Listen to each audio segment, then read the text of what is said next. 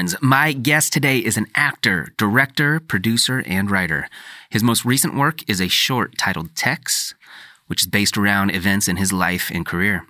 He and I used to work together in the event world, although now he's fully committed to pursuing his art. He's an awesome human being, and I had a great time talking with him about a bunch of different topics. Here he is, my friend, Timothy Blackton. It's supposed to be super casual. Well, that's good. I like it. I've been wanting to be on this podcast because I'm really excited to see the picture that you put up, because what I always loved about just seeing the pictures is everyone's smiling. You know, it's always a very good, get a good picture of people smiling. So I was like, this would be a good one to be on. That's funny. I'm terrible. I don't listen to podcasts. I'm on them, but I'm bad. I need to get better about that. Yeah, so you've been doing some episodes recently because of the project that you had been working on for a while. Yeah. So you didn't know, you had no idea that I was a filmmaker, actor, no idea. Director, producer, right? Yeah, I did all too much on this. Yeah, so for me, I think, you know me from my events world and our time there and doing all of that, but really the passion and the desire for me is storytelling, and whether that's filmmaking or theater or whatever, I have that background and I do a lot of that kind of stuff, and had been for a long time. And then the events world just kind of eats you up, and so you got to kind of figure out what you're going to do. And I've been doing some directing on the side. I directed for White and Kennedy, did a little commercial for them, a little web commercial for them, which was some friends of mine hired me. They were producers, they are producers, and they were like, hey, we need a bad theater production on stage. Oh, let's get Tim to do it. Tim can make that happen. The perfect guy. The perfect guy. Because I used to work at a high school and taught at a community college and directed a lot of theater in my youth, and have a theater degree and a strong background in theater. So fell into events and kind of got away from what I wanted to be doing, which is storytelling and filmmaking and all that kind of stuff. So the project's Tex is about my life in AV. In my early 20s, I was struggling to be a writer and trying to figure out what I was going to write and create. And they were like, write what you know. And I'm like, I grew up on the west side of Portland, pretty well off. Like life wasn't terrible, So I didn't have a whole lot of life experience to really make something dynamic and make something interesting at a young age. That wasn't going to be my journey. Yeah. So Tex ends up being just a culmination of 20 plus years of doing silly event stuff for silly people for silly amounts of money. Sometimes a lot of money, sometimes no money. And that project came out of not Instagram, but a Facebook picture Lane Weinberg took of the crew of us at the Tiger Woods Center, a bunch of us, Rick Boats and Galen Burns and Terry Petta, just amazing, Tim Ritchie, Ethan Burke, both of those guys ended up actually working on the project. Ethan Burke was my director of photography. Nice. Just a great guy. Because I was acting in so much of it, I had to really trust him to really get the eye for it. And he did. It was just smart and great. And so these shorts are just about my life in AV tech. So the thing about Facebook picture comes up, and it's all of us, and Lane writes on the caption, Tex, Sunday nights, 9 p.m., HBO. And we all just started writing stories about different stuff that we had been through in AV world. And I was like, these are the stories I've got to create. There's some good stories. Yeah, and they're all all of that is based on facts. There's nothing in those shorts was like I made that up because it seemed funny. It was all just sort of places of real stuff happening. Obviously, at the end when you meet the band, it's all silly names, and I get that. But I've met some road bands that are craziness and silly. And the third one, which is a tech check-in, that goes horribly wrong. And those of you in the AV world who know what a tech check-in is under a crazy deadline to get somebody's presentation up and going. And that one was really fun to do because of the timing nature of it, to keep it under time. Sure. But its punchline is based off of a true story that had happened to somebody. So I just try to bring those all in and try to create something that's creative and fun. Well, and for me watching that, ramble. Yeah. Figuring out scene by scene, that we're in the same location right now. So anybody that goes and watches that, they'll be able to see the conference room is actually this room. The one we're in right now, which is just which is nuts. What you had said about this whole podcast, like, hey, we're using that room to film the podcast, the same room you shot in. I was like, well, great. I know exactly where I'm going. The table is actually right over here. Oh, there you go. They hit it back. I know, and obviously you've dressed it up so much nicer. That one was it's great. There's actually, I don't know if it's still there, but a 4x3 screen hanging there, which was just like so great. I mean, when I walked in, it was like when the lovely folks here at the venue, can I mention the venue name? Can I mention them? Oh, yeah. West Coast Drape, Encore. I don't know who. I've just always known them as West Coast Drape because I go back with them. I think they go by Quest. I'm sorry. Quest, an Encore company, I think. I don't know. Holy cow. Yeah, I don't know either. It's just so big. When they were like, yeah, you can shoot here, I was able to get a lot of previs done early. So the fourth one that I shot, which was the big one with the band, I had actually already had the previs for it done before I had shot chapters 2 and 3. Like I knew how that one was going to look and feel already because I was able to spend time here and get it all kind of figured out. Because when you go into these independent shoots, it's a small crew, and if anybody really, it's you, the DP. I got Tim Ritchie, Sam Curtis helped with sound.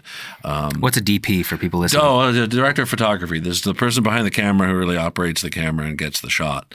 So you come to them as the director with an idea, and you explain it to them, and they have to figure out how to frame it correctly. Oh, yeah, right? but also I, as a director, have the framing pretty well set. I need to know exactly how it's going to look, how it's going to feel, what my shots are in the course of the day. Like I need to get a certain amount of coverage of you and I here at the desk. Well, and that's challenging too, right? If you were the writer and the director and acting.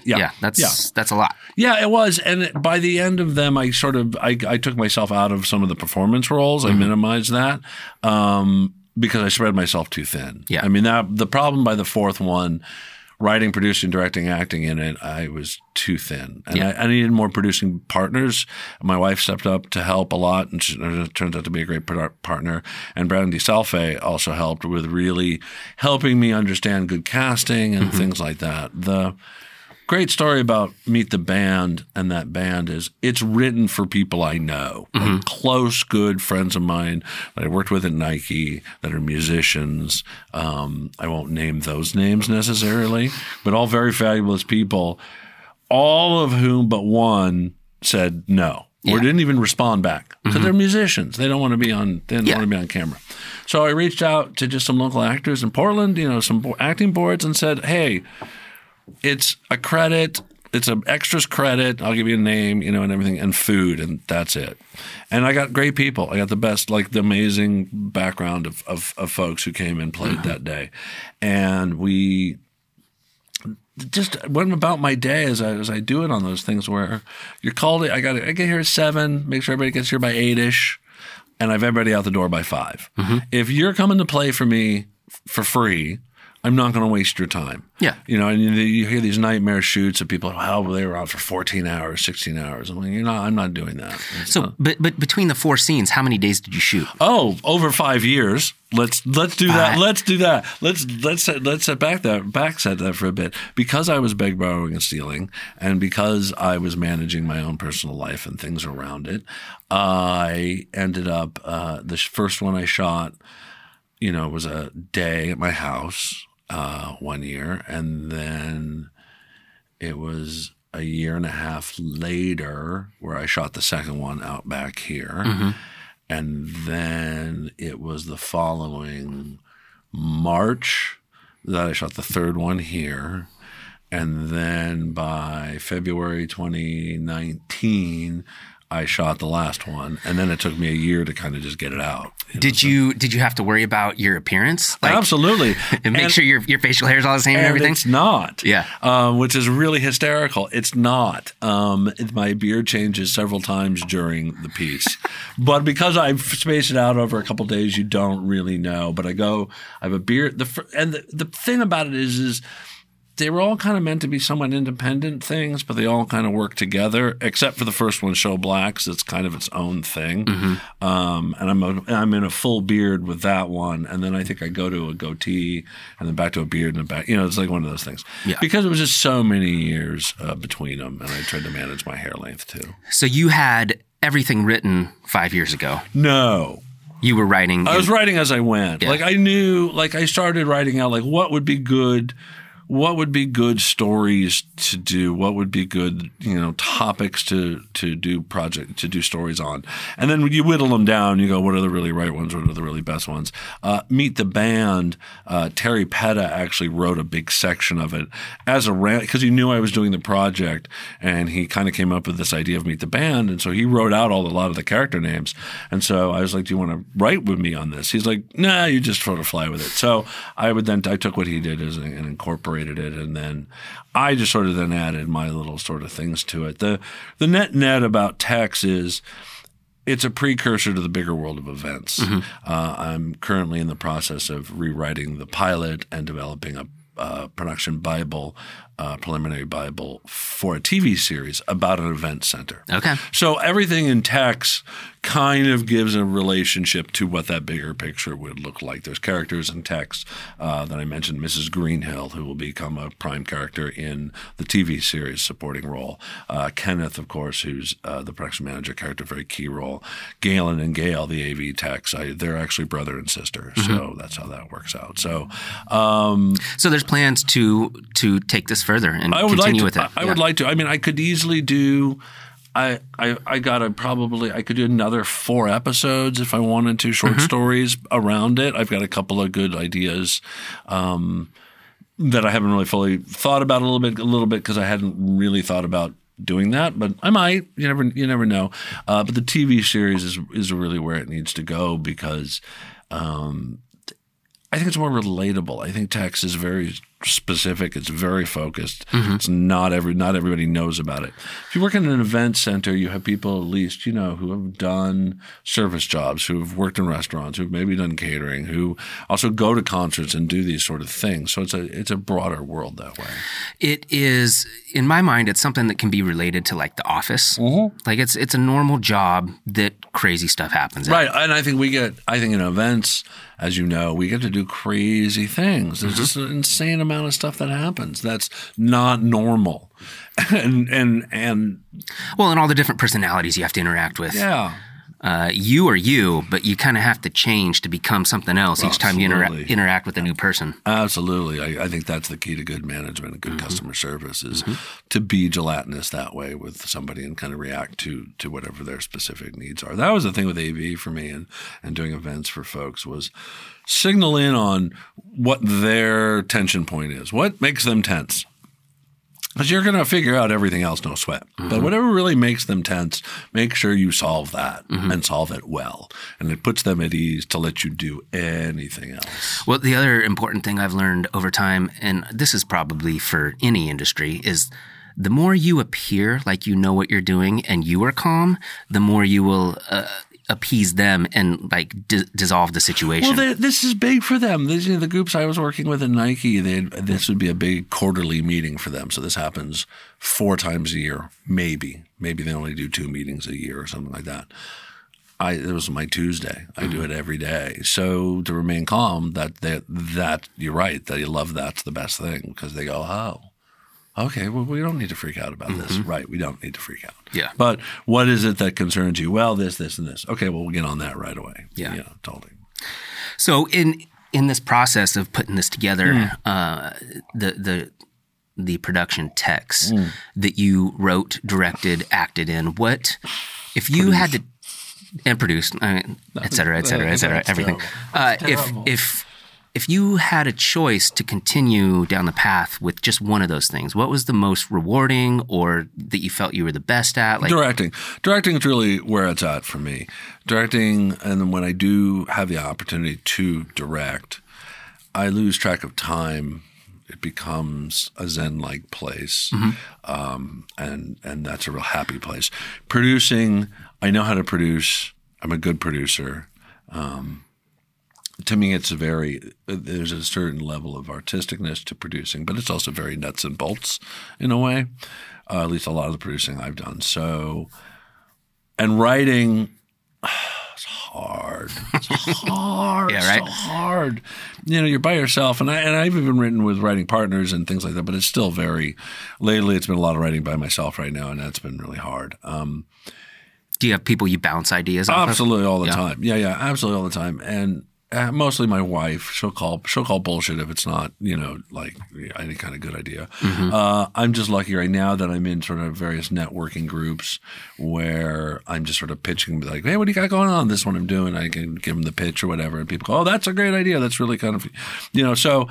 But with the current COVID situation, we're not doing live production. Nobody's meeting. Nobody's having that kind of stuff. So I'm kind of in a little bit of holding pattern with that all before I start like going, okay, let's figure out how to raise funds to make this happen or do that or that kind of thing. Acting, which is something I do.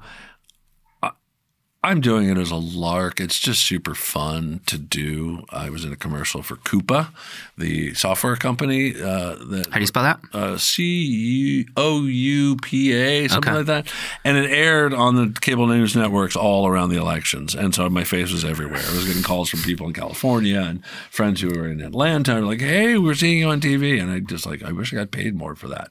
But it was a fun thing to do. It's because acting to me is just fun. Mm-hmm. Now, that's because when I go in just as an actor, I let go of any preconceived notion of whatever I am as a producer or director. I'm there as they've hired me as an actor, be an actor, shut your pie hole and kind of do what they want and in the best way possible. And I say that sounds harsh, but it's not. You just you're there as a tool for the whole production and you can't fuck up. That's my thing when you act. Mm-hmm. Where you can be a director and a producer and if something goes, you can make a noise or, be or whatever.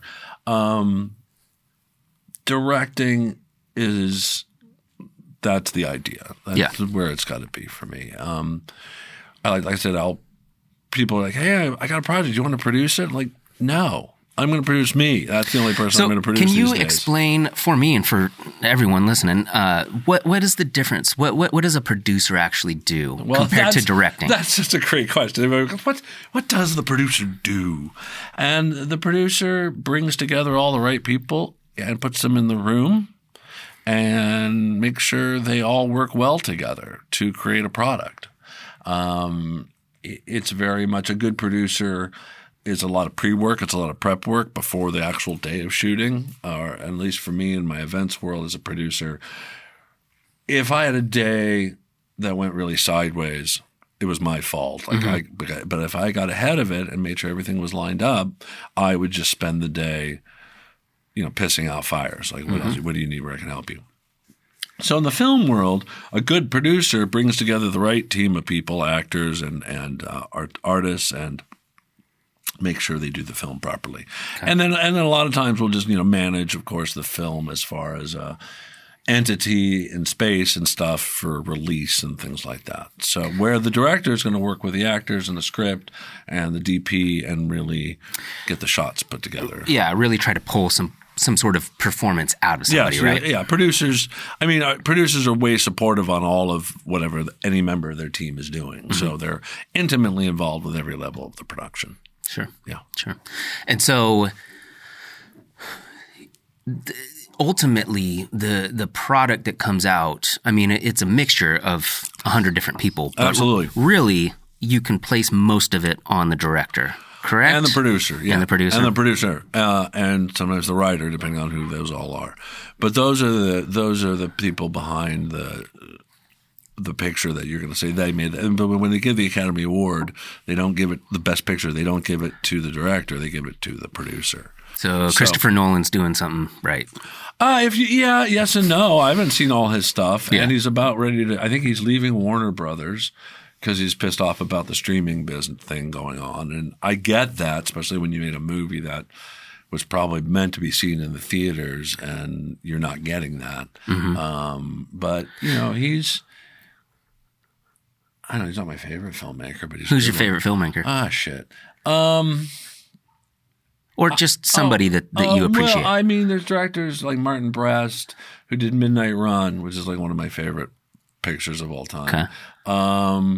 Judd Apatow does really kind of good. I like his stuff. Yeah. His style. I do too. Tarantino's Tarantino, so you take that for whatever that is. Obviously, Pulp Fiction sort of huge in my sort of like breaking up film. But there's some other. Now you got me on the. What did you think of Hateful Eight? Couldn't get through it. Got 10 minutes into it. And I thought it was garbage. Yeah, I couldn't get through it. It sucked. And I'll be honest with you, I really didn't think Once Upon a Time in Hollywood was all that good. I didn't either. And I'll tell you why. My reason was I never worried for Brad Pitt at all. I never thought, oh, shit, this guy's going to get in trouble. Yeah. This guy literally, by the time they had put, spoiler alert, but the acid joint away, I was like, that's going to come back. He's going to smoke it, and I'm still not going to worry about him. Yeah. And also Tarantino's need to rewrite history, which I sort of feel like is a hacked way of dealing with a story. No, that is what I appreciated the least about it, because I read Helter Skelter. Yeah. And that book is insanely graphic and gross, and it was one of those books that I'm reading by myself in my living room, and I'm like looking around behind me because I'm freaked out. Right. So I go to that movie, and I expect, as dark as that sounds, like I want to see what really happened. I wanted to see it. Yeah. And then he completely changes everything, and I'm just like, this is is not good. And my wife, who has no knowledge of Helter Skelter, no knowledge of that, like that was never part of her like cultural upbringing, like to be involved with that or know about that. She was like, "What's going on?" So it didn't make any sense to her really at that point. So Pitt's performance, phenomenal, just a great performance. It's just a subtle, quiet performance, which is some of the best sort of stuff. But no, great movie. But see, on the same token, talking about Tarantino, Inglourious Bastards is one of my favorite movies. Oh yeah, that one definitely. And he rewrote that. Yeah. Like at the end when they're blasting Hitler with the, oh man, that's so redeeming. We love that, and I think he somehow wanted that with Once Upon a Time in Hollywood. I don't know, it didn't really fly. For me, Reservoir Dogs and Pulp Fiction are sort of the key ones there. Tarantino's a character in and of himself, so he's a personality. And so he said he's going to do 10. He's got one left. You think he's going to stop? Do you know about that? No, I hadn't heard about that. I love the mythos that he creates around him and the energy and how all movies are tied together and everything like that. And he had a story for the Vega brothers, which is, for those of you who don't know, John Travolta's character in Pulp Fiction is the brother of Michael Madsen's character in Reservoir Dogs. I didn't know the Vega that. brothers, yeah. And he had a movie about the Vega brothers he wanted to do. So I would like to see that if that's going to be the 10th one. But I don't know. Any kind of artist that says, well, this is it, we're never going to do this again, they throw enough money at it. They're making Lethal Weapon 5. Does it have Gibson? Mel Gibson? Yeah, probably. Yeah? So when I was in Hollywood, I worked with a producer, Jenny Lou Tugend, who was the producer on Lethal Weapon 1, 2, and 3, and I believe 4. Well, this was after Lethal Weapon 3 had come out. And I was a big Lethal Weapon fan, of course, as I'm at the age and everything. And I said to her, is there going to be another one? And she says, there's not enough money in the world.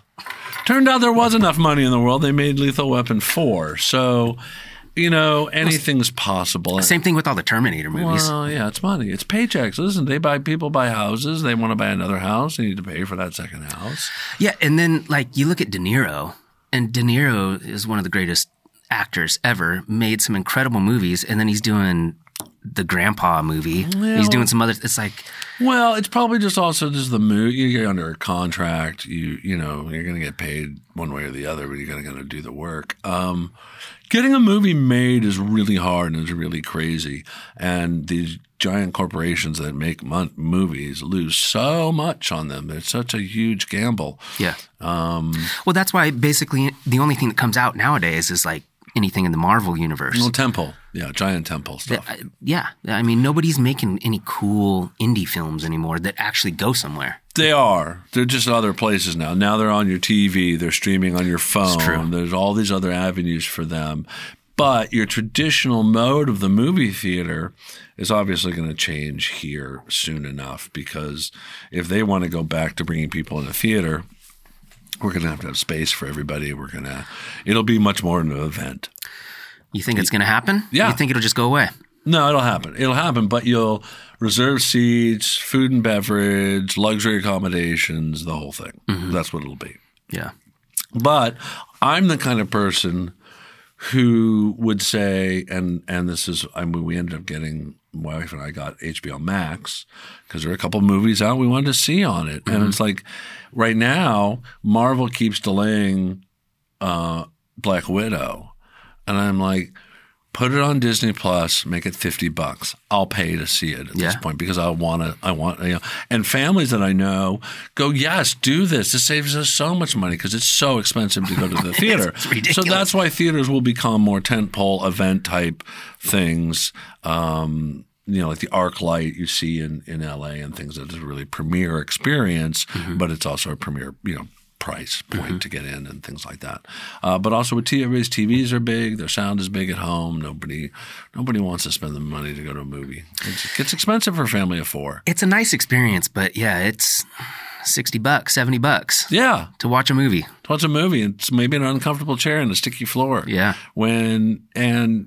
So I find that movie theaters will switch gears. They'll make it happen. We'll lose some. We're losing a lot. We're losing restaurants. We're losing all this sort of stuff. But everybody will come back in some form, as this will. And movie theaters will too. It's just like right now it's a lot of real estate that's not making any money for companies, and some will have to go under. So, yeah. And so in the meantime, you used to be an event producer, and now is your focus completely on film? Yeah, and making film? Yeah. So when I stepped away from the job at Nike about a year ago, almost to the day.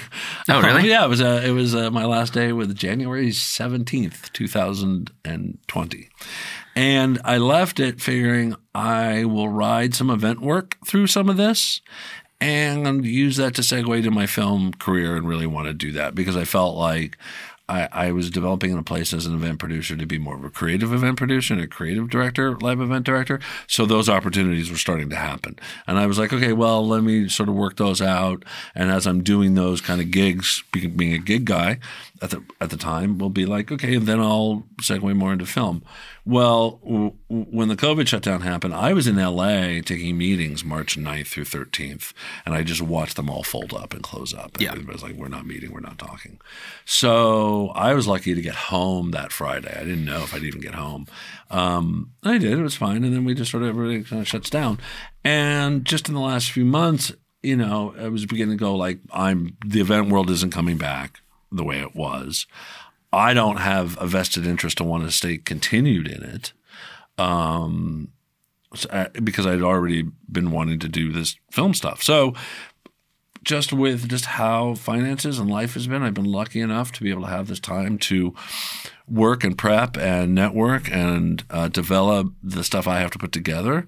You got to put together a pitch package. You got to put together business plans. You got to put together stories. There's all of it happening as a producer there. So, and writing. So I've been really enjoying that. So that's much clearer where I'm defining myself and what I'm about. Now, will I take event work if it comes to me? Oh, hell yeah. I'm a whore. I mean, work's work. So, I think that's why most people do it, is because they're pursuing their dream or their artistic vision, but you also got to make money. Mm-hmm.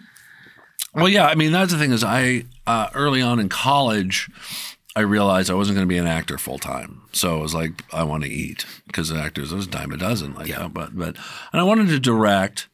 And the department was like, well, you're very well organized and you're a good stage manager. So we're going to make you a stage manager. I was like, I was fine with that. Because it got me on the right side of the table that I wanted to be. It got me next to working with some really high-end, amazing directors. It gave me a really good opportunity. I was running the department by the time I left. Jokingly, I would say. I had the keys to all the offices and was in charge as a student, sort of in charge of everything. So that was sort of nice. Hand off to somebody next year. They get to be that. My friend Tracy, she ended up being that the next year. They kind of do this as you become a senior stage manager. They kind of go, you're going to kind of just run the shows. Like the faculty wouldn't show up for performance hardly at all. They just let us do our thing. But this was way back in the late 80s, early 90s, where things were a little different. This department was much smaller.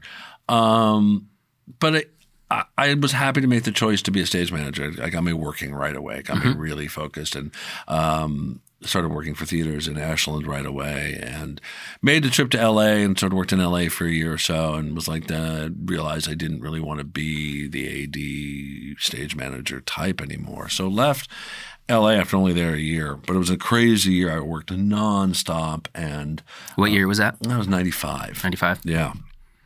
I like dating myself because I feel really old now. And I get to say late in the last century, and I get to say the word back in the aughts. Yeah. I think we all get to say the aughts right now, which is really fabulous. But late in the last century is in LA. So that experience then of being in LA, thinking I wanted to be an AD, like I was going to go down and be an assistant director, which is very much a stage manager for film. And halfway down my time down there, I realized I didn't want that road. And so left it and fell into events and got married and have had a great life and it's been really great. But it got me away from that focused dream of the LA film business. You still got the burn inside you. Yeah, absolutely. I think you can't stop. You can't stop, won't stop. Wife and I didn't have kids, so I don't feel 52 that I'm going to be here soon. I feel 25.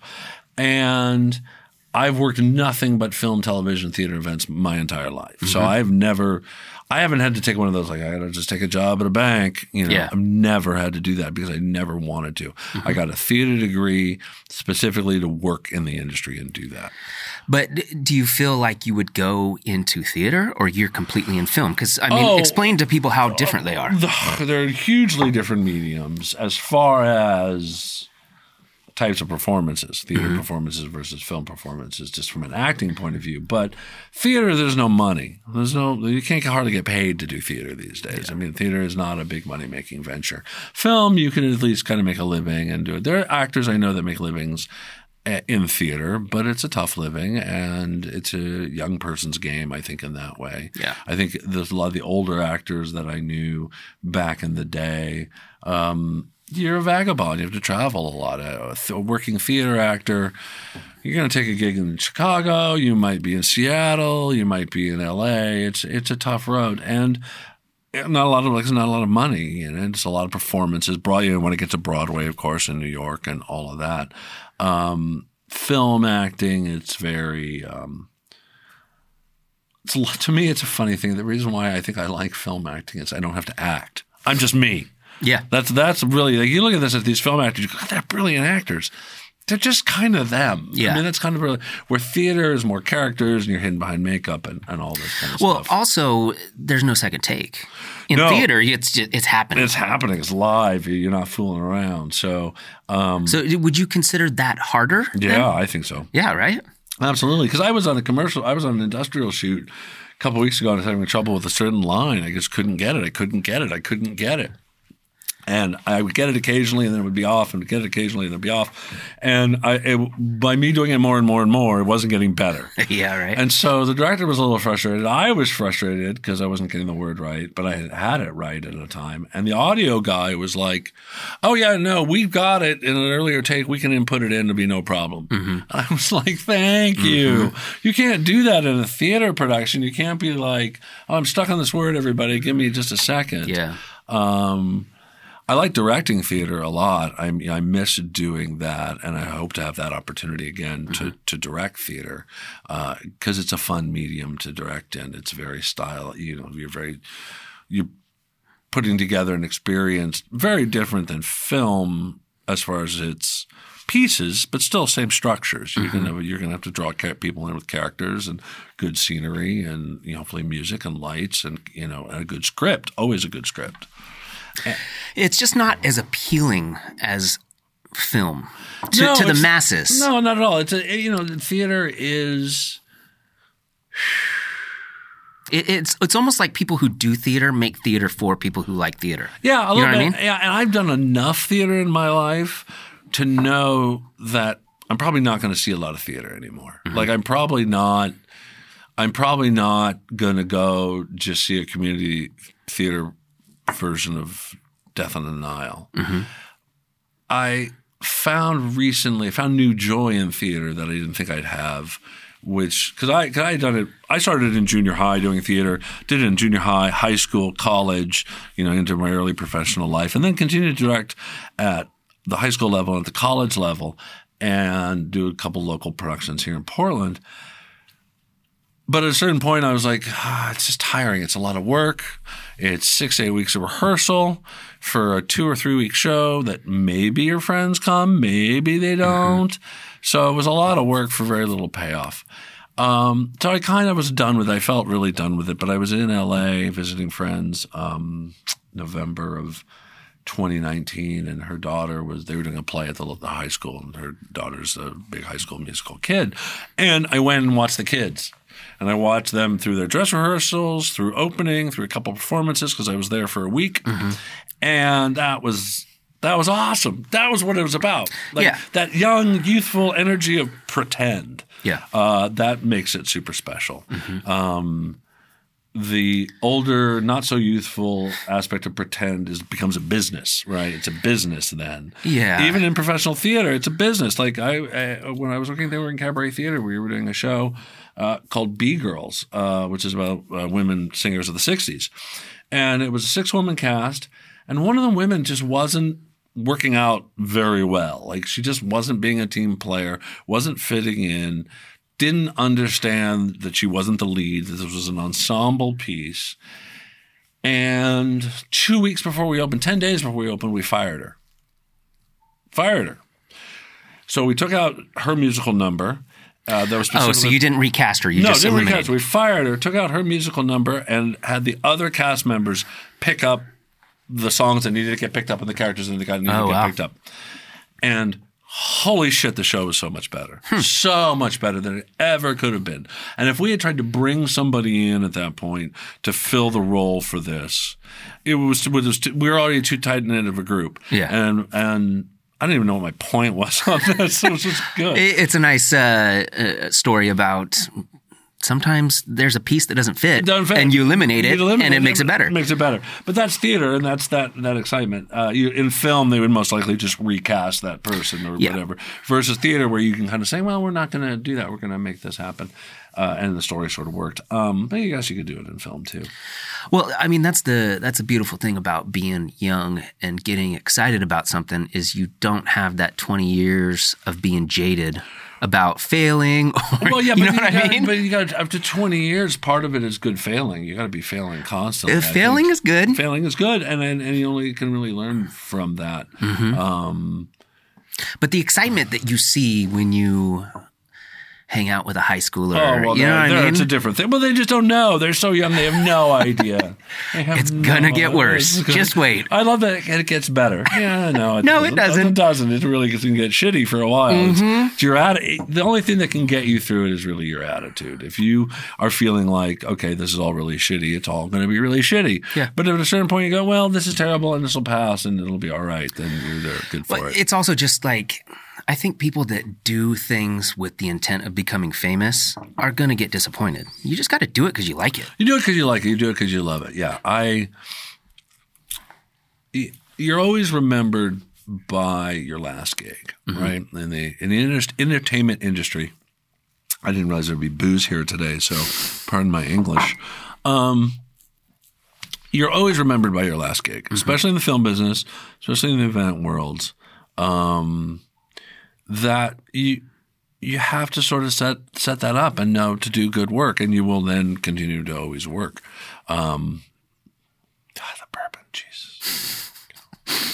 Trina, that hit me hard. It's good stuff. Makers. Oh, I love it. I know it's really, really very good. Quite the bar here. Do you just leave the bar set up the whole time, or do you have to? No, I actually just put it out yesterday. No, that's nice. I did one yesterday with a friend of mine, and and hand sanitizer too. Yes, don't drink that. Don't drink that. Portland potato. It's not a beverage. Not a beverage of choice. All right, so where are we? What were we talking? We were kind of all over the place there. We were going down a path, and I started telling the story about the actress we fired. Theater, film, the difference, and like I said, pardon me, holy hell. I give an opportunity to direct theater again for sure, absolutely.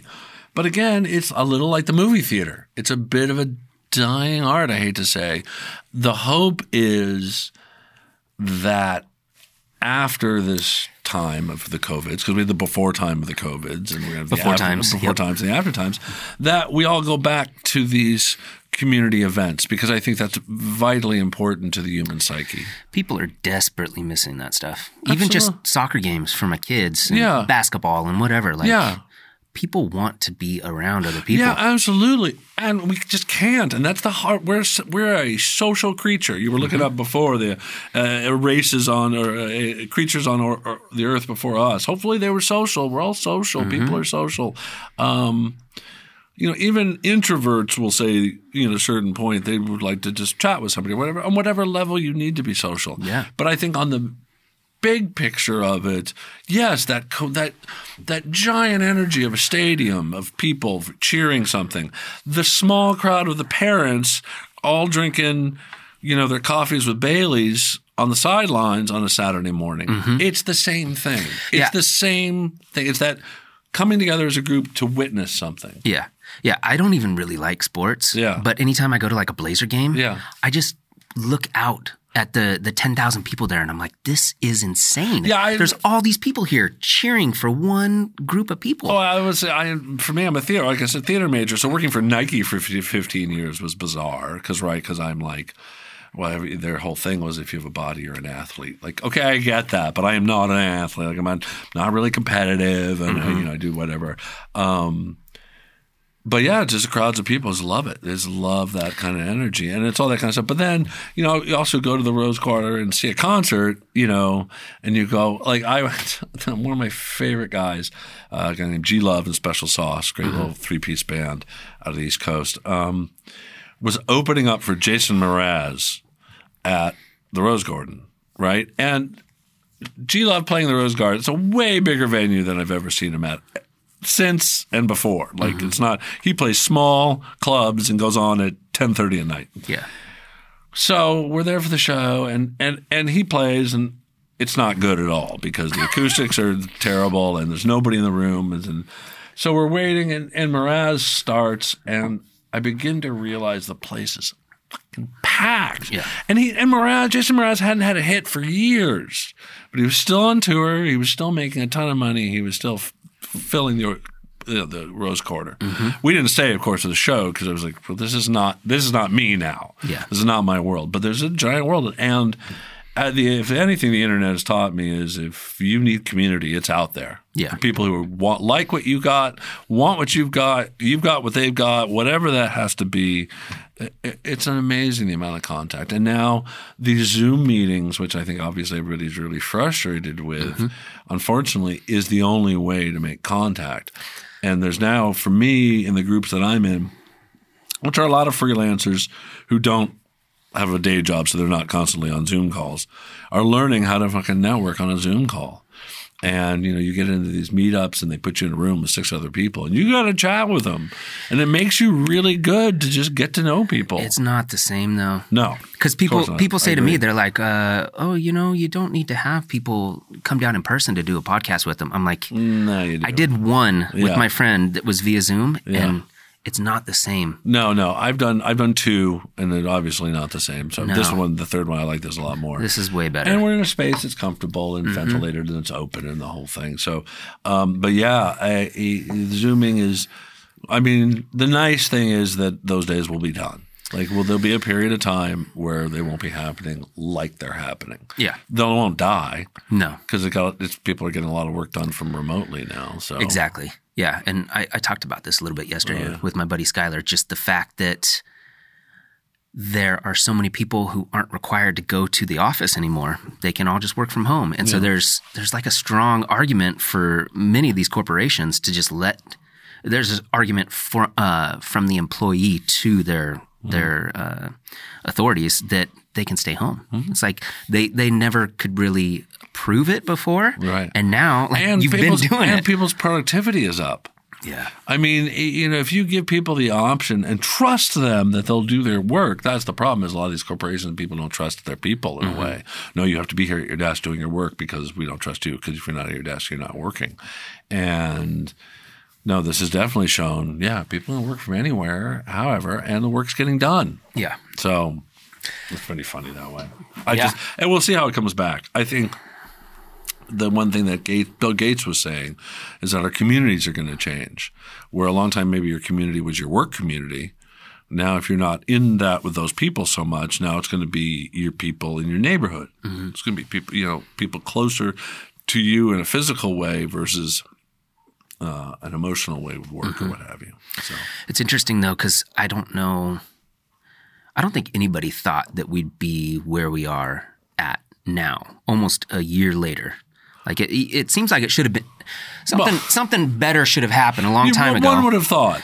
But so it just makes me think like how maybe this is just it. This is just what it is now. Well, it's not. I mean, they're finding new mutations. They're finding They're finding things now where it can be in your brain dormant for a while and then show up. We don't know what we're dealing with. And the the polio thing and the vaccinating and all that sort of stuff and people fighting those kind of things. Like, well, come on, we did the Spanish flu thing. Everybody got vaccinated. We were fine. That's why the Roaring 20s were the Roaring 20s because of that thing in 1918, and then everybody went back to partying. Now, we can't just go back to open partying again. I mean, why not? Well, I mean, why not? But it'll happen. Let's do it. Well, we got to get this virus under control. Yeah. And then I think of like I have friends who have kids who are in college, and my niece is in college. It's her first year in college, and she's just in her dorm alone. That sucks. So like that sucks. Like in college, you better be partying and drinking, or and doing these kind of social things and being dumb and being stupid. And part of that's growing up, and they're not having that opportunity quite like that right now. So hopefully it would be great to get this under control. I mean, I put it squarely on the former federal government that didn't really do the work that needed to get done. I think they've got some adults in the room now who hopefully can get this taken care of, but it keeps evolving. It keeps evolving, and I don't think anyone really knows what they're doing. No. Everyone's trying to figure it out. Nobody knows. In real time. Yeah, no, because this is brand new. No one's researched on this. We don't have clinical research on COVID-19. We're literally just trying to fix this in the moment. And our medical technology, the fact that it can do that, that's super crazy. Yeah. When you think about it's possible, that's what's even more mind-blowing. Well, the crazy thing to me is like they discovered this virus, sometime about a year ago, January 2020. Actually, it was before that. It was in the fall of 2019. Okay. It was coming in. So they discovered that. They really started working on it, February 2020, March 2020, trying to figure out some sort of cure or vaccine. Yeah. Within a year, they have something that they're dishing out. Yeah. How long did they work on AIDS? You know what I mean? But AIDS, if that's all it takes is like really focusing on it for a year. But AIDS at the time, I mean, they never put the energy towards it, and they never, that they're putting a massively focused effort on this. But a lot of the work that they did on AIDS is helping deal with this type I've of stuff. seen some of that. Yeah. So it's all part and parcel. But my father-in-law is one of the oldest gay men around that's been on the cocktail for a long time. And they study him at the University of Utah a lot about how he's been doing. And he's been on the cocktail for so long, his bones are deteriorating. Everything else seems to be holding well, but he's literally just got titanium kind of everywhere. Oh, wow. So that's sort of what the long-term effect of that cocktail can be on people. But he's still alive with HIV. Yeah. It's crazy. I mean, same thing with Magic. Yeah. Magic Johnson. He's had it since, 91, I think? Yeah. 30 years, man. Yeah, so you can manage it, but the COVID and the response to it right now, you're right. We just don't know. We don't know. We don't know nothing. No. We're literally just going every day by day. And, people need to get the vaccine. The idea that, these people have to get it first and these people have to get it first. Who fucking cares? Just get it. Just get it out to people. We need to get it out there. And we'll see who takes it and who doesn't take it. Because I think certain places will then not allow people in the room if you don't have it. I just read an article the other day that said there's a Republican senator somebody in Congress said that he wants to make a part of the stimulus package that you don't get the $1,400 unless you have proven that you've taken the vaccine. Interesting. Okay, that's a little. There's so many dilemmas. Dilemmas, and our government obviously has a lot of work to do. But I don't think you should make anybody do anything. It's weird if you tie it to money like that. I know, it's true. Money is that thing that's everybody wants, everybody needs, everybody wants more of. So we'll see. I mean, I honestly. The new administration is only by the time, I don't know when you're going to air this, so a couple days. So the 3 or 4 days. Yeah, new administration has only been in for a couple of days, really.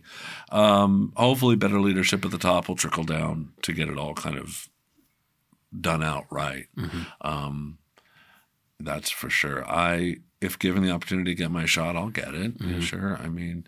I like the whole joke of people like, well, they're going to put a chip in there and they're going to track you. And I'm like, have you not noticed your phone has a little like that? I'd love that play on that. It's like your phone tracks you. Yeah. Do you have a Facebook account? Do you have a Facebook They're account? already tracking you. They know exactly where you are. Yeah. Exactly. So, that's part of the – I think that's definitely part of what we're dealing with. There you go. Shiner Box? Is that what I was looking at? What are those? You never seen these? Oh, the Sessions. Yeah, Sessions. Out of Hood River? Oh, yeah. Yeah, no. I had actually – those are the they look – I don't know where you're from. I want to say – The Dalles. The Dalles, that's right. So you're familiar a little bit with Oli back in the day, Oli Olympia beer, the Oli bottles. They're very similar to these looking Sessions bottles. So when the Sessions guy was out for one event I was doing, I was like, your little bottles remind me exactly of these old Oli bottles. He's like – yeah, it's the same machine. We bought it from them. And that's serious. The Dalles, I was just in the Dalles for a film festival. Tex showed at a film festival out in the Dalles. In the Dalles? Yeah, the guy took over. There's the what's his name? Sunshine Dairy. The guy Mike Culfair, who was doing this thing, just had it out at the Sunshine Dairy or whatever. Sunshine, not dairy. What's I'm thinking? The silos. Yes, the big silos. You put up a projector against and shot there. Wow. The guy they show movies there and everything. So my movie actually premiered. Tex actually premiered in the Dalles. Holy shit, that's crazy. Yeah, because I was going to do a big party before the COVID's hit. Have a premiere party, invite people. I rented out Kells and bar and was going to do a thing, and that all went away. So I needed to have this film put out. So I was like, well, it's the film festival picked it up. Let's make it a premiere. Which is great because I got a little write up for it and everything like that. But the Dalles, yeah, it's a different place. I mean, I haven't lived there for probably 16, 17 years. Yeah, it's changed a lot. I mean, there's a bunch of smaller breweries. Yeah. That place is new. That used to just be a vacant. Oh, it's an event grain space. It's silo. Super crazy cool. Yeah. Have you been into something like that? I haven't been in there. It's really cool. You should check it out next time you're there. They make their own wine, don't they? Yeah.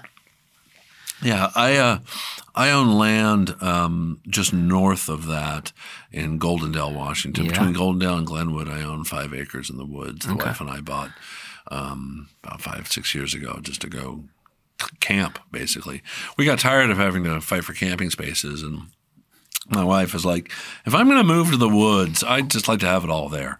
So we bought 5 acres, put a little cabin out there. And how often you go up there? Every chance I can. It's definitely a 3-season kind of space because there's no heat, there's no water, that kind of thing.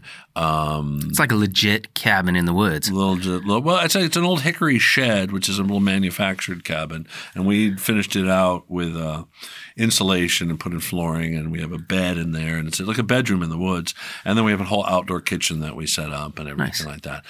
But usually by October, November, it's all closed up. I put everything back in the shed, put all the chairs away, and shut it all down, put all shades and everything, and really close it up. But I was just there last week. It was overnight. I stayed, and we have a little propane heater for the cabin. So it was 32 degrees when I woke up. It was pretty cold, but you get a fire going and it's fine. But then usually by February, March at the latest, everything's out. We've got a big old Camp Chef camp stove that's got 3 big burners. Each burner's 30,000 BTUs. So we got a big old flat iron griddle and gravity-fed sinks and a composting toilet and a lovely bed. What does that mean? Composting toilet is a toilet that has no plumbing. Where does it go?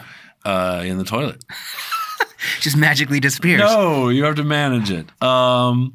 So a lot of people say, well, we have a composting toilet. This is going to be the graphic part of your show. So those of you who are skifo about talking about bodily functions, this is a disclaimer. We really should, because I'm going to be very graphic about this. Should probably fast forward a little bit. But a lot of times people say, well, we got a composting toilet. Okay, what's your composting toilet? Well, we poop and pee in this bucket, and then we have to pour this out into some place, and that's called composting. That's not composting. Really good true composting, a really good toilet, you have to separate the pee and the poop. That's the difference. So if you think about your dog crap, if you take your dog out, crap's in the backyard, you don't touch it. Yeah. What happens to it? Fucking turns to dust. It just disappears. Yeah. Human feces is the same way. So the toilet we bought, the composting toilet we bought, and we paid a lot of money for this toilet, $1,200. Damn. Yeah. Your solid waste goes in the back through a slot in the back, a hole in the back. And all you do is you put it in there with peat moss. Mm-hmm. And it's just going to break down with your single-ply toilet paper. It's just going to break down and turn to dirt. That's all it does. But it just goes in a hole in the ground? No, it just goes in a box in the bottom of the toilet. Okay. So the toilet, so you have the seat that you sit on, there's a box underneath that your solid waste goes into. And then there's another outlet and a jar in front for pee to go into. And it works for men and for women who's ever sitting down. Mm-hmm. So the pee bucket, you just have to pour out every so often. And the composting side, there's a little cranker. You turn it, spin it, turn it over. And after a few months of using it or whatever, it's just all dirt. You just put it in the garden. Huh. Yeah. And so why not just have an outhouse and dig a hole? Because then you got to go outside to a different structure? Well, this is actually this toilet we don't put in the cabin. We put it in another little outside shed kind of thing. That's just pooping in the ground, which you could do. But sounds awesome. It sounds awesome. I don't know. For some reason, pooping in the ground. The composting toilet seemed a little better way to manage it for us. I think it was just I don't know. It just wasn't the idea though. Then you'd have to be constantly moving your outhouse. I mean, with this composting toilet, you manage it and then dump it, and it's perfect. Mm-hmm. So yeah. Yeah, my dad grew up in Southern Oregon. Oh, sure. And where in Southern Oregon? Lakeview. Okay, sure. And New Pine Creek. Obviously, I spent time in Ashland, so I kind of so you know that area. And when he was a kid, even though they had indoor plumbing back then, this is like the early 60s. Yeah. There were still outhouses everywhere. Yeah. And he said that people would drop watches and coins and all kinds of stuff in there. So one of the things that he was really excited to do was buy a metal detector and go walk around in people's backyards and try to find. Oh, yeah, totally. You know? I mean, there was an outhouse on the property when we got there, and we were like, you got to not have that. We don't need that there. Yeah, the composting toilet offers a little more privacy. It's nice. It's plastic, so it's not like kind of like going to crazy. It's modern. It's modern. But yeah, we had to bring in our own water, no electricity. But the truth is, by the time it gets dark, you're kind of done with the day anyway. Did you dig a well? No, if we're gonna build up there, we would do the well when we build. Yeah. Like that's the thing is like we thought about one point like, well, maybe we'll do the well, maybe we'll add electricity bit by bit by bit before we actually build up there, and then the idea was and the suggestion was do that all when you build because you're bringing in the trucks one time and all that kind of stuff. But now we're not building isn't so key for us like a retirement kind of place necessarily. There's a lot of fire danger up there, obviously being near all the woods. So we don't necessarily want all our eggs in that basket, as it were. So as a vacation property right now, it's perfect. Mm-hmm. So we'll see. But eventually that's the plan to sell whatever you have here in town and go there? Maybe. Yeah? Maybe. I don't know. I don't really know. Like I said, we thought about maybe that's where you want to retire. We're less inclined to make that the choice right now. I think it's an option of a place to go and to be. I don't really have any set idea of where I want to finish out the ride, as it were. We don't have to talk about that yet. No, it's all good. Listen, at 52, I'm thinking about it. But what I feel like at this point is my mother retired early, and it slowed her down really fast. Mm-hmm. My father-in-law and has not retired, and he's still going. And there's something to be said about work and meaningful work that can drive you forward. Yeah. I, at this point, feel like I'm on the next step of my career, and I'd like to do that for a while. So I have really no interest in wanting to stop doing what I'm doing. Well, yeah, and owning land is like the best thing you can do. Yeah. I mean, can you imagine how much that 5 acres will be worth in 100 years? They're not making much more land. That's the joke. But they are making land in like Hawaii because they're literally. I mean, these in Dubai volcanoes. In Dubai, they're making islands. Yeah, it's crazy. So yes, they are making land, but they're really not making land. Yeah, and to have it as a place that I know that I can get away with. Balancing this with my life in Portland, like there was a period of time where I think I was going up every weekend for probably 14 weekends in a row. Wow. Like literally I would just Monday through Friday be in Portland, Friday night leave for Buck Lane and come back Sunday night. And how far of a drive is that? It's 2 hours for us door to door. Wow. Door to door. I mean, obviously if you're stopping to pee or getting food or whatever, but it's, if you say it's 2 hours, 6 minutes. Yeah. Yeah. So you can get up there for the day and come back if you want. It's not the most fun. It's funny because I associate your story because I knew that you had that place up there, and also my dental hygienist lives in Portland and has a place in Goldendale. Oh, I bet. So I always wonder if like you guys are neighbors. No, I have no idea. I mean, the thing, what's great about where we picked, it took us a year and a half of driving up there a lot to find what we needed. It took us a long time to do that. I didn't think I'd find a place so westward. I thought I'd be another 45 minutes to an hour east of where we ended up being. So when people from Portland come out and visit us, they're like, God, you're way out here. I'm like, okay. People from Goldendale come up, and Goldendale's only, 15 miles to the east. They come out and they go, God, you're way out here. And I'm like, I think we're in the right spot, because we're up the Glenwood Highway, where the neighborhood kind of ends and it just sort of starts becoming, giant BLM land and the whole valley that's there. And there's some great roads, some great driving roads. And I'm a car guy, so I drive the cars I love out there and take those out on the roads and do all that kind of stuff. So, how many cars you own?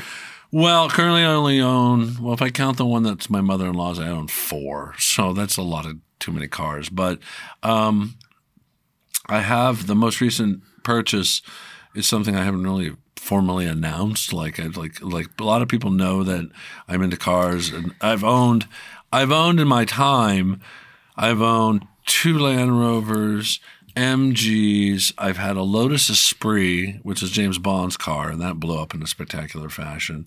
Beamers, Fords, Hondas, Mazdas, several. Not necessarily. I'm not like an exquisite car guy, but I just really love cars. The MG was a 1970 MGB that I rebuilt, and I bought in this last year because sometimes you have to find reasons to spark joy. A 1998 Porsche Boxster. Very nice. It's very nice. And they're very cheap right now. They're amazingly cheap. They're a smoking deal for a... Why? Not a lot of power, so that turns a lot of people off for Porsche people because they're pretty snobby. Yeah. It's mid-engine mounted, which isn't for everybody. It's a different kind of weight balance, but I love that. I've loved that. The Esprit was a mid-engine mounted car, so I really love that. So what does that mean? The engine's underneath the seats? It's right behind the seats. Wow. So in a Porsche 911, that engine's way in the back. It's way in the back. It hangs out the back, so you get a lot of tailspin. Mid-engine puts it just over the rear axle. So, and just forward of the rear axle. So, right behind the driver's seat, and this is a little 2-seater convertible. I bought a hardtop for it because it's Portland in the rain, and I wish I drove it today. But it's a great little car to just go out on the roads, 5-speed, and up in Goldendale and up in that area. There's some amazing roads. And so I'm pretty lucky that way to have that. So have you driven a Tesla or any other electric vehicle? Actually I have. And I bought whose was it? It was a Model, whatever the last one was that came out. Model 3? 3. Yeah, I drove a Model 3. And, I just love about electric cars is the immediate torque, the immediate power. But most people complain that you can't hear it. Well, right. And that's a lot of people complain with the Boxster, the exhaust, you can't really hear it. It's a very subtle exhaust. It's sort of, that's one thing. It's doesn't happen so much. But I'm of the mind of like the way electric cars are going. Like I love this Boxster. It's a '98. It's the second year of the year model year. It came out in '97. Okay. So it's a series. It's an early model. It's generation 1. Just sort of really just stick shift and not a lot of else. Right. There's just very raw driving experience and an engine. And I would say that I would keep this car forever to just always have that experience. Yeah. The cars I have now, neither of which are hybrid, will probably be the last 2 full combustion engine cars I'll buy. We're very close to no one driving anymore. Well, that too. That's a whole nother thing. My niece, who's 17, 18 now, no interest in driving. My nephew's 14, not interested in cars. My niece, another niece who's 15, very interested in cars. So she's sort of the only one. You get an Uber driver, you get an automated driving, you're not going to need any of that. It's close. It's really close. So and close. I think eventually they will outlaw combustion engines.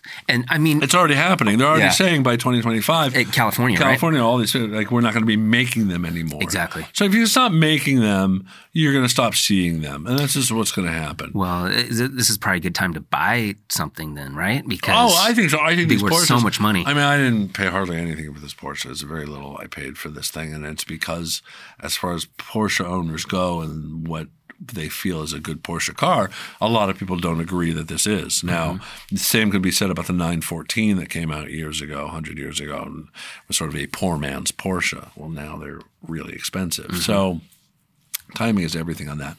I look forward to a hybrid car right now because I think you want a little bit of both. I have a little bit of range phobia with the electric cars. But I think as more electric cars happen, ranges get better, more charging stations, all of that kind of stuff. And I just dig the immediate torque. That's just me as a car guy. Like, I'm just going to love the torque on that, just to go.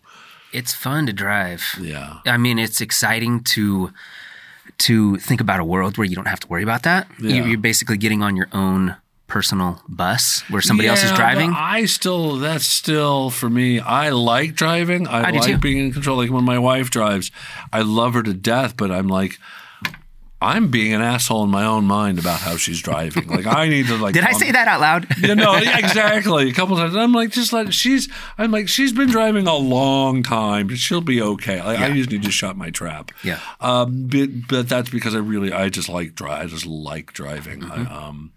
It's a fun thing. And right now, with the COVIDs as they are, it's kind of the one thing we're left to go do if you want to go do something. Yeah, just get out. Get your car and drive is what you have to do.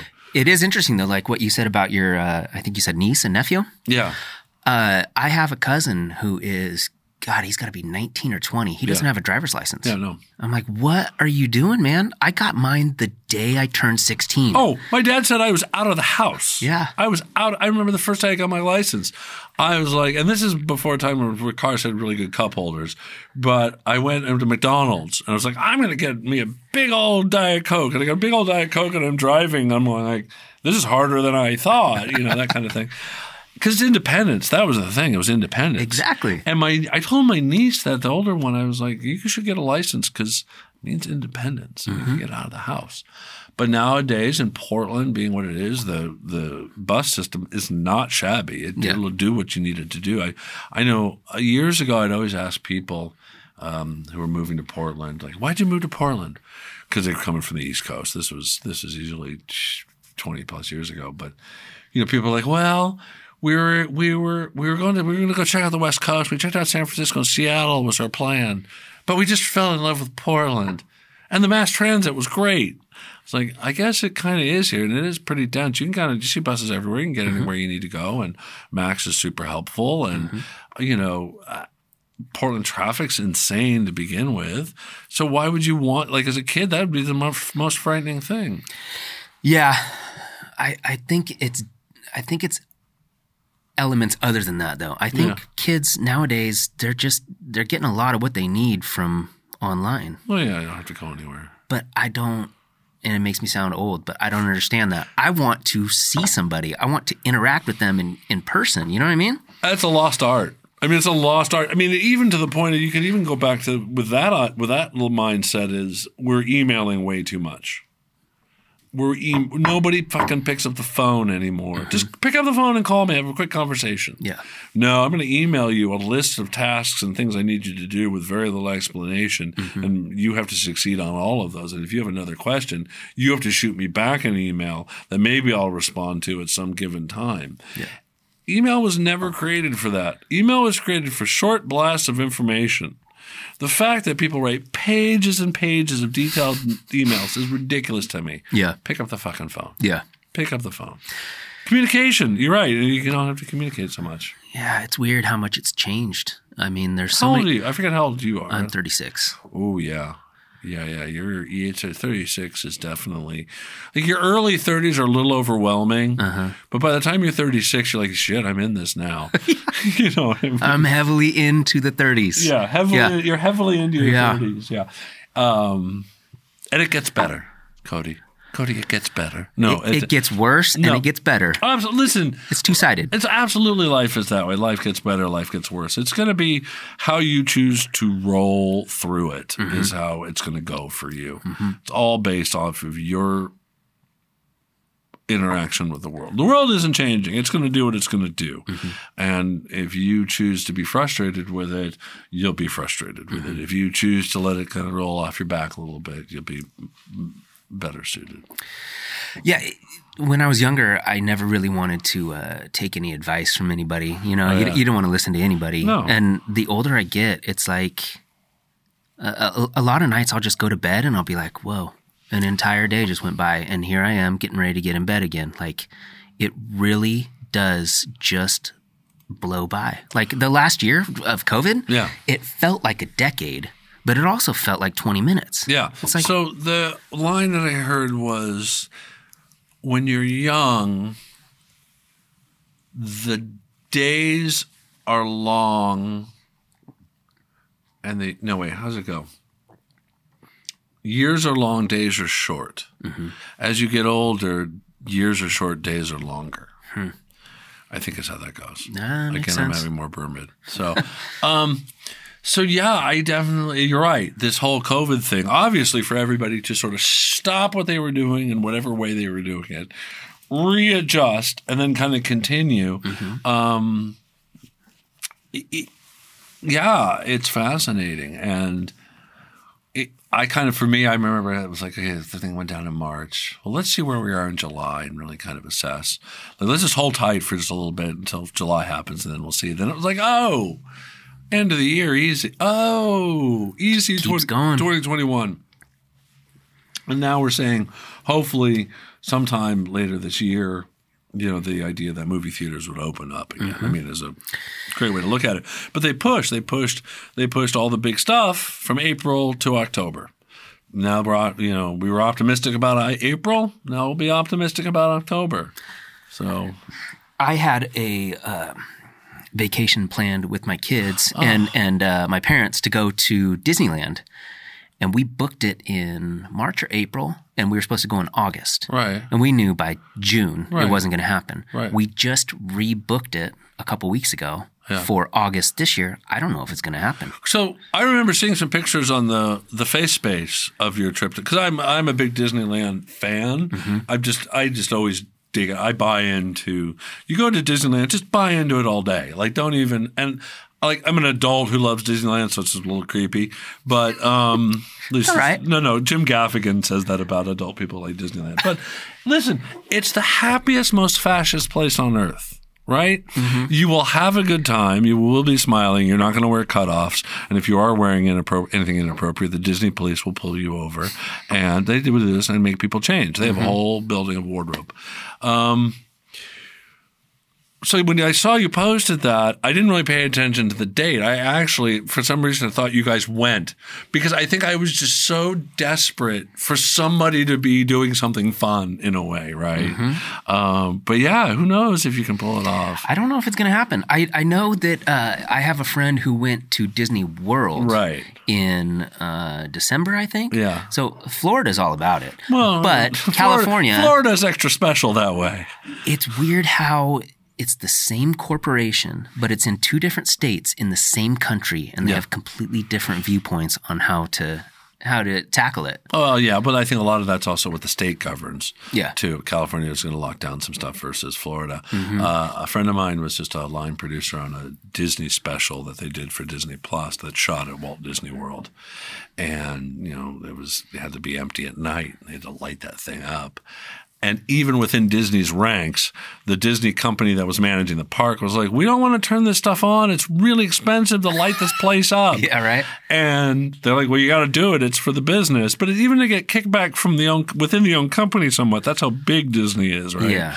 But I ended up watching a bit of the special that he produced, and it's like, oh, they lit that place up. I mean, it was every building was lit up everywhere, Main Street, the whole thing. Yeah, I would love to see their electric bill. Oh my God! Could you just imagine? Per day, it's probably like $20,000 a day or something crazy. It's way more than that. It's got to be way more than that. It's so That's intense. nuts.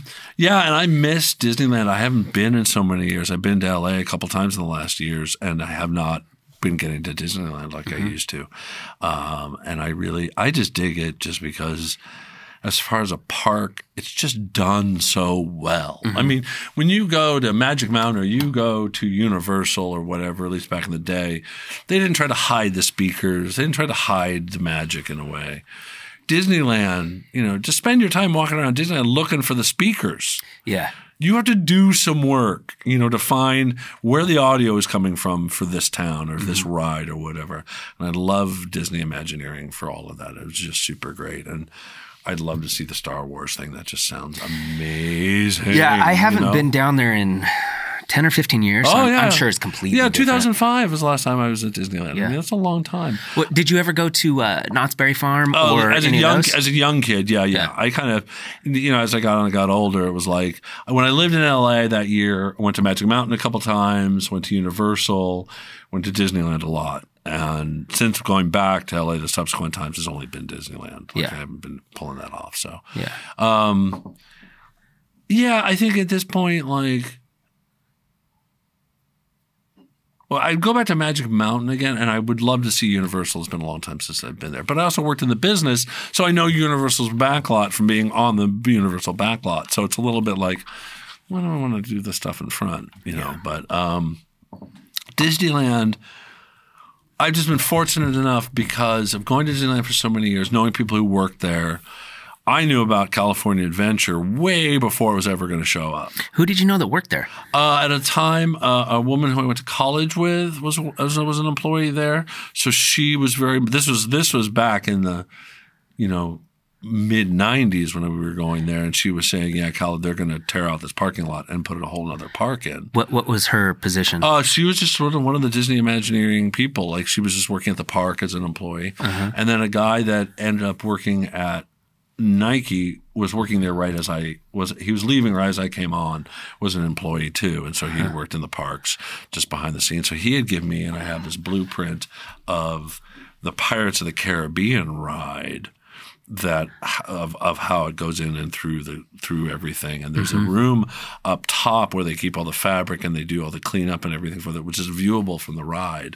But a room you'd never know that was right there. It's like where all the fabrics are to replace stuff. Yeah, that's like one of the classic. Nothing dramatic happens, but it's just one of the classic rides that you have absolutely. to go And on. now they put in Johnny Depp, so it's sort of. But yeah, obviously, Pirates Life for Me and Roho and all that kind of stuff, and then just the restaurant, the Blue Bayou that's right there is, it's just all of that magic, and I love. That's why the Disneyland park is so great because they've designed it in such a way you can never see out of the park when you're in the park, and that was always fun. It's just a high level of production to put it all together. Yeah. Well, yeah, and the way that they incorporate all the food too. Like, it sucks that it's $14 for a cheeseburger. Yeah, but buy into it. That's what you're going Just to do do. it. You're doing Disneyland. That's what you're going to do. Yeah. Yeah, they're kind of fine if you want to have some stuff or have a locker, and I get all of that. But just seriously, buy the Disney dollars and give your kids money, Disney dollars to spend, and have them go nuts. I mean, you should. They have actual currency? Yeah. Disney dollars. Yeah, at least they used to. I mean. I didn't know that. Oh, yeah. Yeah. You're going to want to. How old are your kids now? 13, 9, and 6.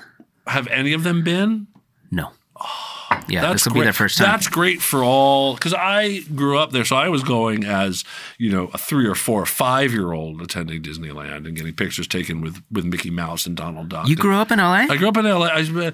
I was born on the East Coast, in Philadelphia, Pennsylvania, actually, and only lived there for a brief time. My dad was in graduate school. My parents are from New York City. We moved to L.A., I think because they wanted to get away from their parents. Not surprising. That's a good reason. And I was 1. So I lived in L.A. from early age to about kindergarten, and then moved to Northern California from kindergarten to 5th grade, and then moved to Portland in 5th grade, where I've never really left. What part of Northern California? San Francisco Bay Area, Lafayette, California, East Bay.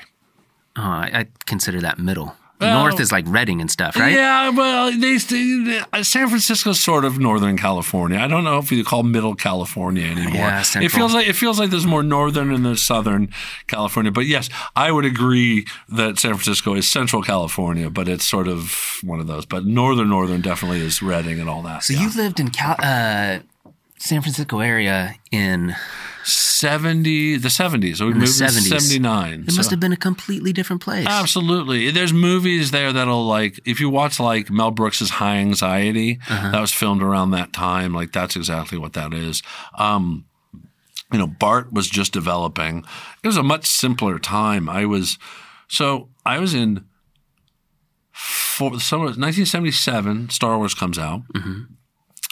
I'm in between 4th and 5th grade. I meet a buddy of mine by ourselves. We leave our houses, walk down the road to the local BART station, get on a BART, which is the subway or whatever, go to a different town, Walnut Creek, walk 6 blocks, watch movies, get on the BART, come home, and did that all by ourselves. What 4th grader does that anymore? Yeah. That doesn't happen. No. So when they say times have changed, yeah, they have. Yeah. So, but San Francisco at the time, that was sort of for me, really first memories. Living in LA as a kid, there's pictures and there's vague memories I have, but it's in San Francisco, my first real memories of seeing Close Encounters of the Third Kind at the Coronet Theater with my dad, knowing Star Wars, knowing Grease the musical, in grade school. So movies were a huge part of your life at the beginning, and it just kind of went through. It's always been. I think that's the key for me, is that it's always been. It's always been the dream, and there's always that magical movie factory, that idea of things. And I was just lucky enough as a kid to be in places that just kind of kept getting me more and more introduced to it and around it. While in San Francisco, my dad worked for a rock promoter named Bill Graham. Okay. Bill Graham's a pretty famous rock promoter of the day. And so I was at concerts, the Oakland Coliseum, backstage as a grade schooler, right? When you think of Frampton and Santana and Fleetwood Mac and Led Zeppelin and the Doobie Brothers, I'm a kid and I'm backstage at these events. I'm there days before watching them set up. Whoa. So I'm introduced to it really early on. I saw one of the first Pong games. I was around the team that was developing the first laser light shows. I was just around that as a kid. That's what my dad was working for at the time. So I was really fortunate at an early age to kind of just be like, oh, I see all this. I love all this. Do you have actual memories of hearing Led Zeppelin in concert? The only memory I have of Led Zeppelin in concert, and mind you, at the time, I was really into the Bay City Rollers, which I saw in concert, and the Beatles were who I was really interested in at the time. I also saw Kiss, by the way, in concert with Cheap Trick opening up. Nice. But Led Zeppelin, so it's Day on the Green, which was these giant shows. They do summer shows in the Oakland Coliseum outdoors. Frampton Comes Alive album was recorded there, 4th of July. It was there at that concert. But my dad takes me. He's like, well, let's go to the back of the stadium. Like, we go all the way to the other side of the stadium, just way as far back as we can, way up in the raft, way up in the seats. And Led Zeppelin's playing, and I don't know who they are, but they raise over the stage this giant Zeppelin flat, okay, on the back of a crane. And I asked my dad, what's a Zeppelin? He's like, well, it's like a blimp. That's all I remember. Wow. Yeah, but I can say I saw them. That's insane. Yeah. Yeah, there's not many people that can say that. No, I mean, I was 7, 8 years old, but I mean, it's still memories of that. And to say like, yeah, I saw them live, I could say that. Wow. I can say that. That's cool. Yeah. But at the time, probably I was more into probably Fleetwood Mac at the time, that kind of thing. Doobie Brothers, definitely. Well, yeah, when you're that young, you're only into whatever your parents are playing for. Yeah, you. pretty much. Yeah, my dad was not listening to Led Zeppelin, I'll tell you that much. Yeah. So, yeah. A lot of Beatles. A lot of Beatles. Nothing wrong with that. No. And so I think that's the thing for me was like having that, then moving to Portland, and in grade school getting a role in sort of the spring play of the host and the narrator, sort of a big deal in 6th grade, I think. And went off to junior high, and my dad was like, well, my dad was a trumpet player. He's like, well, you should be in the band. He'd also done some theater, but he was like, you should really do band first off. And I hated every fucking minute of it because I was rehearsing with my dad. Yeah. He wanted this for me. I didn't want this. Yeah. So I did 9 weeks of band. And then by the second quarter there, I moved into theater and just never looked back. And I was cast in the spring play as Raggedy Andy and Raggedy Ann and Andy. And my dad was very supportive of me doing this. He knew my dad's philosophy was as a parent. He said, "You're the bowman. Your kid is the arrow. Point them in the right direction and let them go." Yeah. Now my mother, not so much. She couldn't let go, and that's a huge situation. That's a different episode. That's a different episode. But so when my father realized it was theater for me, he was all gung-ho for me to do it. And when I said I wanted to study theater, they were very gracious. They gave me the gift of college. I got 4 years of college. He said, I will give you 4 years. And after that, you're on your own. I was like, okay, done. I worked my ass off and got 4 years of college done, and then pretty much been on my own since. Now, yeah, sure, I borrowed money from my parents when I was in my 20s. I went back to live with my mom when I was in my 20s. It happens. Nobody's perfect. Yeah. But it definitely set me up to be focused, to get a good education, and to get out there in the world and work, which is what I want to do. I didn't want to do graduate school. I was like, I want to get a very specialized degree and go out and work, and I did. That's the difference. I mean, now between many generations before us, that it used to be that you could go to college and get a degree for something and use that to make a decent living. Yeah. And now there's so many people who, I mean, it doesn't matter. The wealth gap is insane. I mean, even in my lifetime, I've watched it happen where just the rich have more and the poor have less in a way. The middle class is gone as we knew it. And I just think the expense, like for me to go to college, fall term at Southern Oregon at the time, State College, fall term was $507 for in-state. Full course of classes. For one term? One term. Okay, so just the classes. $2,000 basically for an entire year. Pretty much. Yeah. Less, yeah. Yeah. And then you have your housing and cost on top of that, and that's a different deal. But that doesn't happen anymore. No. And, right now, loan forgiveness would be a huge boost to the economy. And a huge boost for definitely racial inequality. And I think that's going to happen. It's looking like it, yeah. You have to. Well, that's the thing I don't understand, and I don't pay a ton of attention to, like, getting in the nitty-gritty of everything. But, like, if we are able to create $1.5 trillion out of thin air to give stimulus checks to everybody, like we've got money. We've got the money. We can do anything we want. The military budget, if you just nip the military budget just a little bit, you'll be able to, you can pay everybody well. And right now, economic stimulus is what has to happen. We are, we are still a capitalist country, regardless of the current, strife. But you gotta get people got to figure out, but got to feel safe. Well, that's the other thing I don't understand is why there's not more business owners being proponents for it because the people who are getting the stimulus checks make less than $75,000 a year. Right. Those people are taking that money and they're spending it at Target and they're spending it at Amazon. Absolutely. They're not putting it in their 401k or investing it in the stock market. They're buying stuff. They're buying stuff. They're also saving, though. I mean, the statement that came out, and mind you, I get generally all my information from NPR, so it's always going to have a good liberal slant to it. But that banks have more than $1 trillion extra dollars in them right now that people in the U.S. have just been keeping in the bank. Because they're not spending it in a way that they normally would be spending it. Because they are concerned they might not have any money next month. Absolutely. Yeah. But at the same time, restaurants, food that we love. I love food. Let me tell you, I love food is such a joy. And there are meals that I knew in Portland. I'm like, I will only have this in Portland because it's nothing else is like this anywhere else. And those places have closed. Yeah. Will they reopen? Probably. Will they be different? Yeah. I mean, one of my favorite restaurants is Montage. Love the Montage, right? Downtown Portland, late night attitude, terrible, rude, beautiful service, like on purpose kind of a way, and family style seating and a great bar to wait in and always a line. They closed, but they opened a food cart.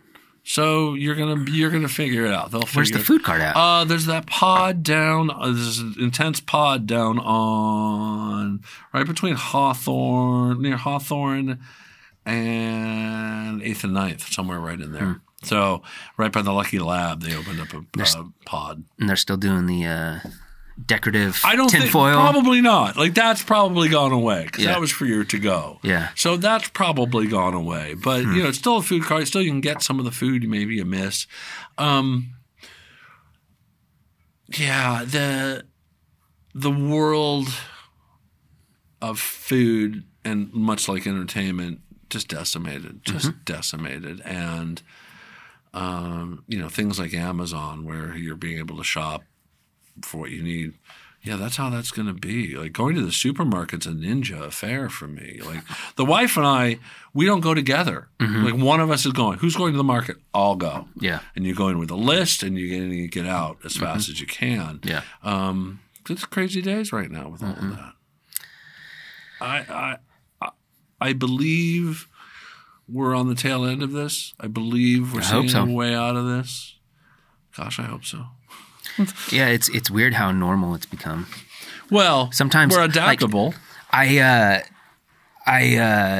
stopped smoking weed for a long time, and recently I've been smoking a little bit at night, and then I'll take my dog for a walk and just walk around the neighborhood, and I'll forget that it's COVID. Oh yeah, because I'm not wearing a mask or anything. Yeah, and I'll just magically go back in time. Well, yeah. I'm like, oh, this is what it was like. This is absolutely what it was like. Yeah.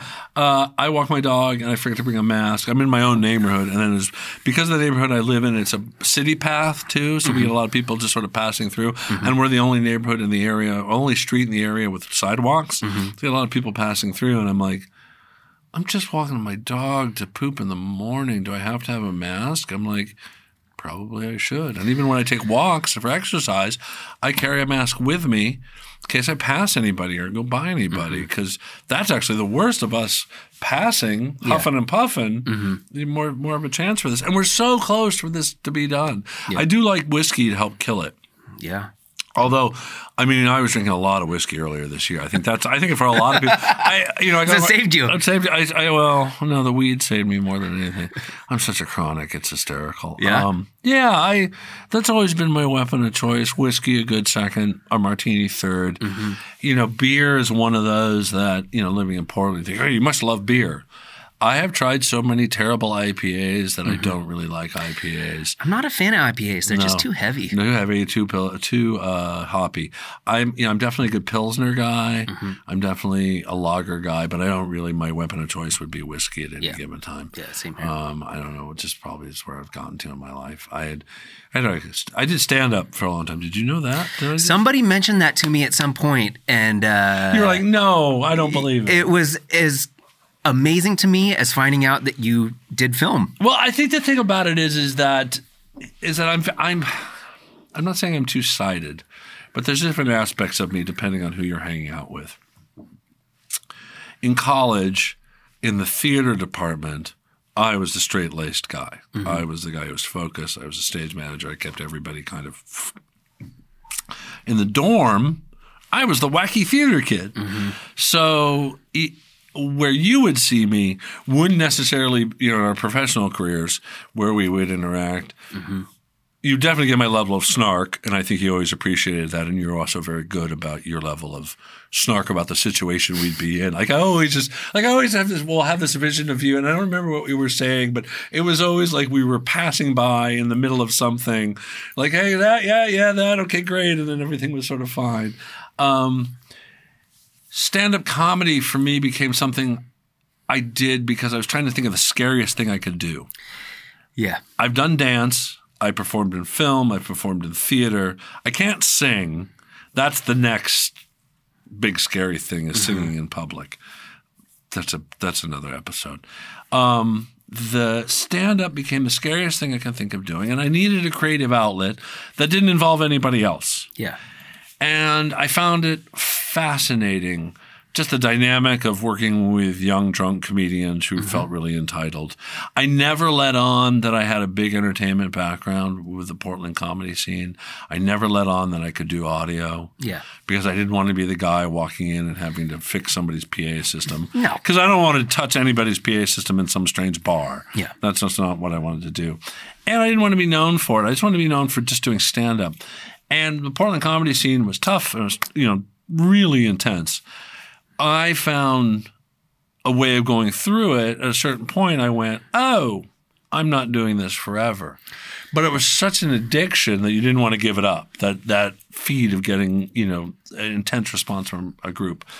I learned a lot about myself, my ability to present, my ability now to pitch stories, do podcasts like this.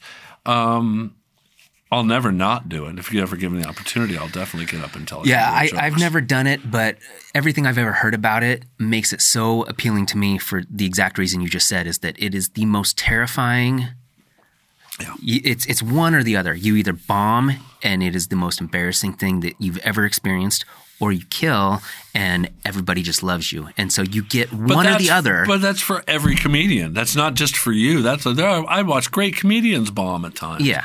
And that's part of the beauty of it. Also, it's a weird art process for me because I'm used to the directing and the producing I'm doing.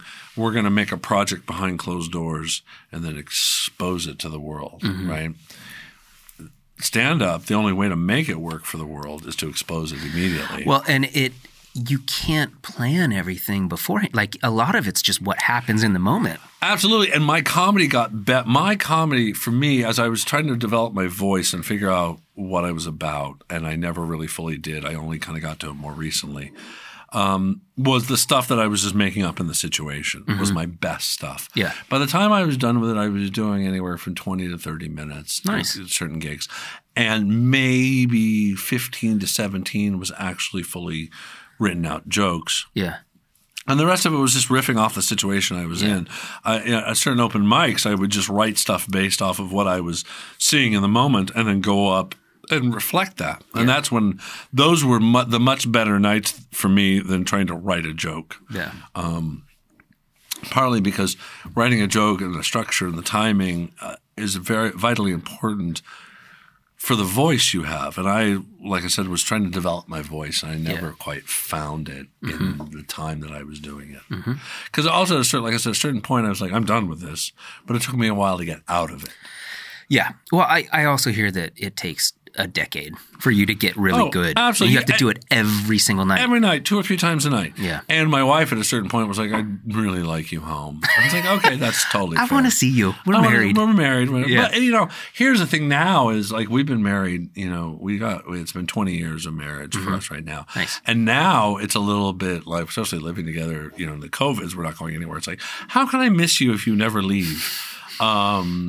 So, she's definitely, prior to the COVIDs even happening, she was like, if you need to go to LA and work, you need to go, do that. Because after a certain point, you're like, oh, okay, well, I'll see you later kind of thing, and it'll be fine. And have that balance. But at the time with stand-up, it's a day-to-day kind of thing. And it was very little fiscal payoff. The joke was I made tens of dollars doing it, Yeah. So you don't really you have to be fully committed to it, fully. And I know some of the comedians that started when I was starting are doing very well right now, and as they can be within the COVIDs. But it's it's bars and it's late nights and. It's a different schedule. It's a different schedule, and I was doing it because I could, and it worked out okay, and I'm glad I did it. It got me better to pitch stories now, which are vitally important. There's a lot of these great storytellers who write a great script but don't know how to share it with an executive, and I have that ability. Yeah. Cool. Well, I think that's a good spot to shut things down. So I appreciate you coming out. Thank and hanging you. out. I really appreciate being here. This is really great. I'm really glad like I said, I think the smiles for the cover photo are just great. And if we're doing a video here, this is even better. But a lovely setup for sure. I might have to do my own podcast and steal it. No, I'm kidding. Whatever you got to do. I mean, you got the soft lights and everything. It's cozy. Yeah. Well, that flew by. Cool. All right. Well, thank you. I appreciate it. No, good to have me. Thanks, man. I appreciate it.